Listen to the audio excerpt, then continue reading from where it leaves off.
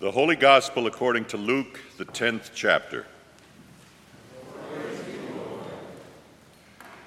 Just then a lawyer stood up to test Jesus. "Teacher," he said, "what must I do to inherit eternal life?" He said to him, "What is written in the law? What do you read there?" He answered, "You shall love the Lord your God with all your heart, and with all your soul, and with all your strength, and with all your mind, and your neighbor as yourself." And he said to him, "You have given the right answer.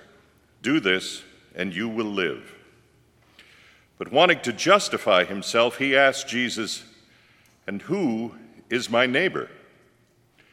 Jesus replied, "A man was going down from Jerusalem to Jericho and fell into the hands of robbers who stripped him, beat him, and went away, leaving him half dead. Now by chance a priest was going down that road, and when he saw him, he passed by on the other side. So likewise a Levite, when he came to the place and saw him, passed by on the other side.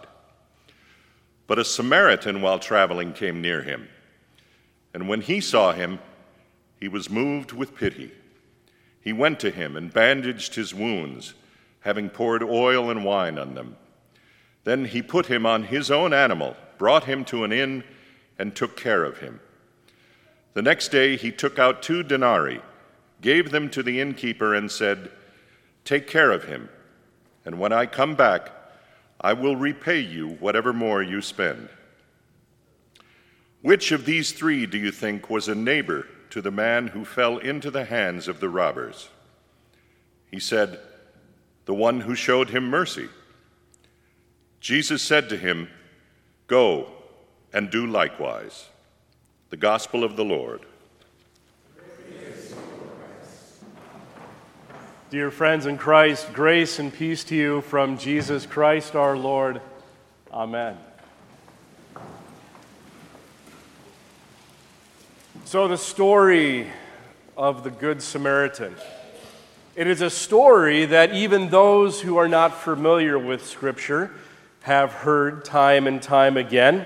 And for many of us, it is a story that we have heard going back to the days of our youth in Sunday school rooms and in children's messages like we just witnessed a few moments ago. It is a story that tells us how important it is to love our neighbor, to show compassion and mercy. And yet, when we hear these stories time and time again, it is easy to lose sight of the message, to miss the significance and the importance of the teaching, to lose sight of the meaning of this story. Now, it would be really easy for us to focus on the first 2 travelers, the priest and the Levite. And more specifically, it would be easy to focus on their blatant hypocrisy. They are religious leaders of the day, and when they come upon this certain man who is half dead, they simply choose to acknowledge him and then walk by on the other side, showing no compassion, no mercy, and providing no aid whatsoever. Now, we could also look at the robbers and the victim, a certain man in this story, and the dangerous road that went from Jerusalem to Jericho that provided incredible hiding places for bandits to terrorize travelers. But this morning, I want to place our attention on the 3rd traveler, and that is the Samaritan. Because in this story, and with the character of the Samaritan, Jesus once again shatters all expectations by making the hero of the story someone you would completely and totally not expect if you were there listening to Jesus himself. by making a Samaritan the hero of the story. All of those things like social position and race and religion or the place where you are from count for nothing. Because Samaritans were viewed as the enemies of the Jews. They were the ones who were often on the margins of society. They were cast aside. They were ignored. They were viewed as an unclean people. However, this supposed outcast, this Samaritan, suddenly becomes the hero in the story by showing up and showing compassion and mercy to this certain man who was left for dead, and in turn shows you and me what it means to live a life of love and compassion for all. He shows us what the great commandment means, not in an active way or not in a passive way. There's a huge difference, right? Not in a passive way, but in an active way. In other words, love goes far beyond this thought of simply being an emotion. Love is an action. We show our love by what we do to and for those around us. Perhaps that's what makes Dr. King's quote that's on the back of your bulletin so spot on. This is what he says. On the parable of the Good Samaritan, I imagine that the first question the priest and Levite asked was, if I stop to help this man, what will happen to me? But by the very nature of his concern, the Good Samaritan reversed the question. If I do not stop to help this man, what will happen to him? If I do not stop to help this man, what will happen to him? How often do we think about the repercussions of our behaviors and our actions, and how those behaviors and actions affect other people? How often do we ask the question, what happens to them? What happens to the individual who is ignored and made fun of and bullied at school, at work, even at home? What will happen to him and what will happen to her? What happens when we make assumptions and pass judgments on the stranger, on friends and classmates, family members and co-workers? What happens to them?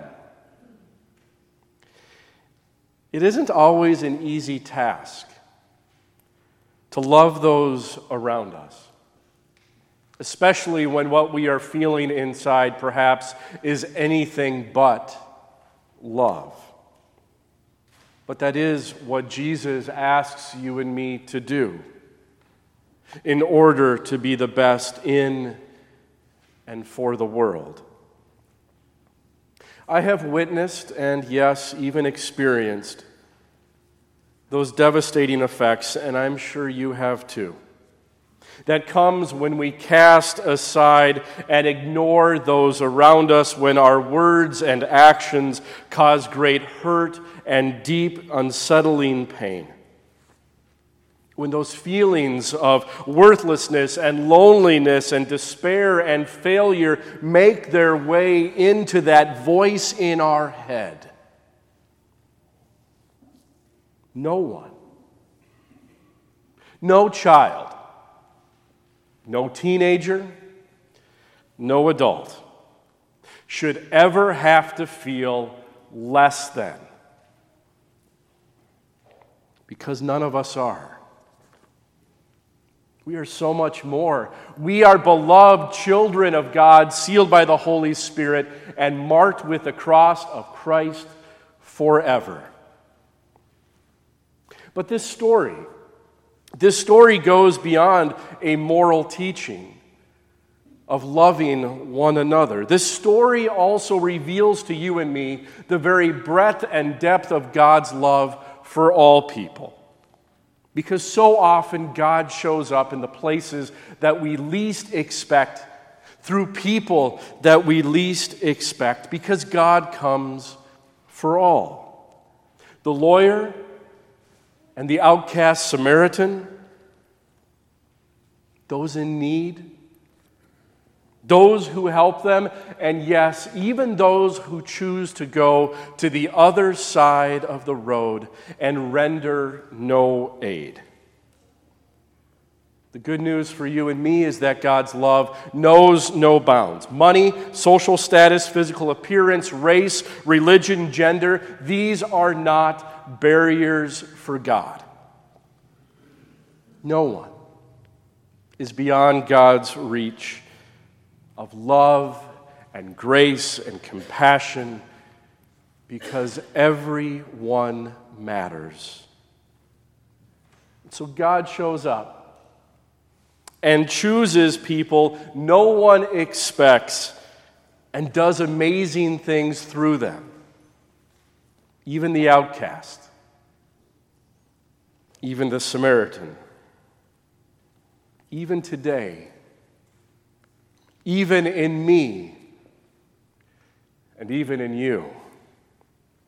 If we don't actively show love and compassion to those around us, what will happen to them? It's a question worth asking. So whether you are 8 years old or 80 years old or somewhere in between or somewhere on the other side, may your words and your behaviors reflect the very breadth and depth of God's love for you and for all people. Always. So go and do likewise. Let it be so. Amen.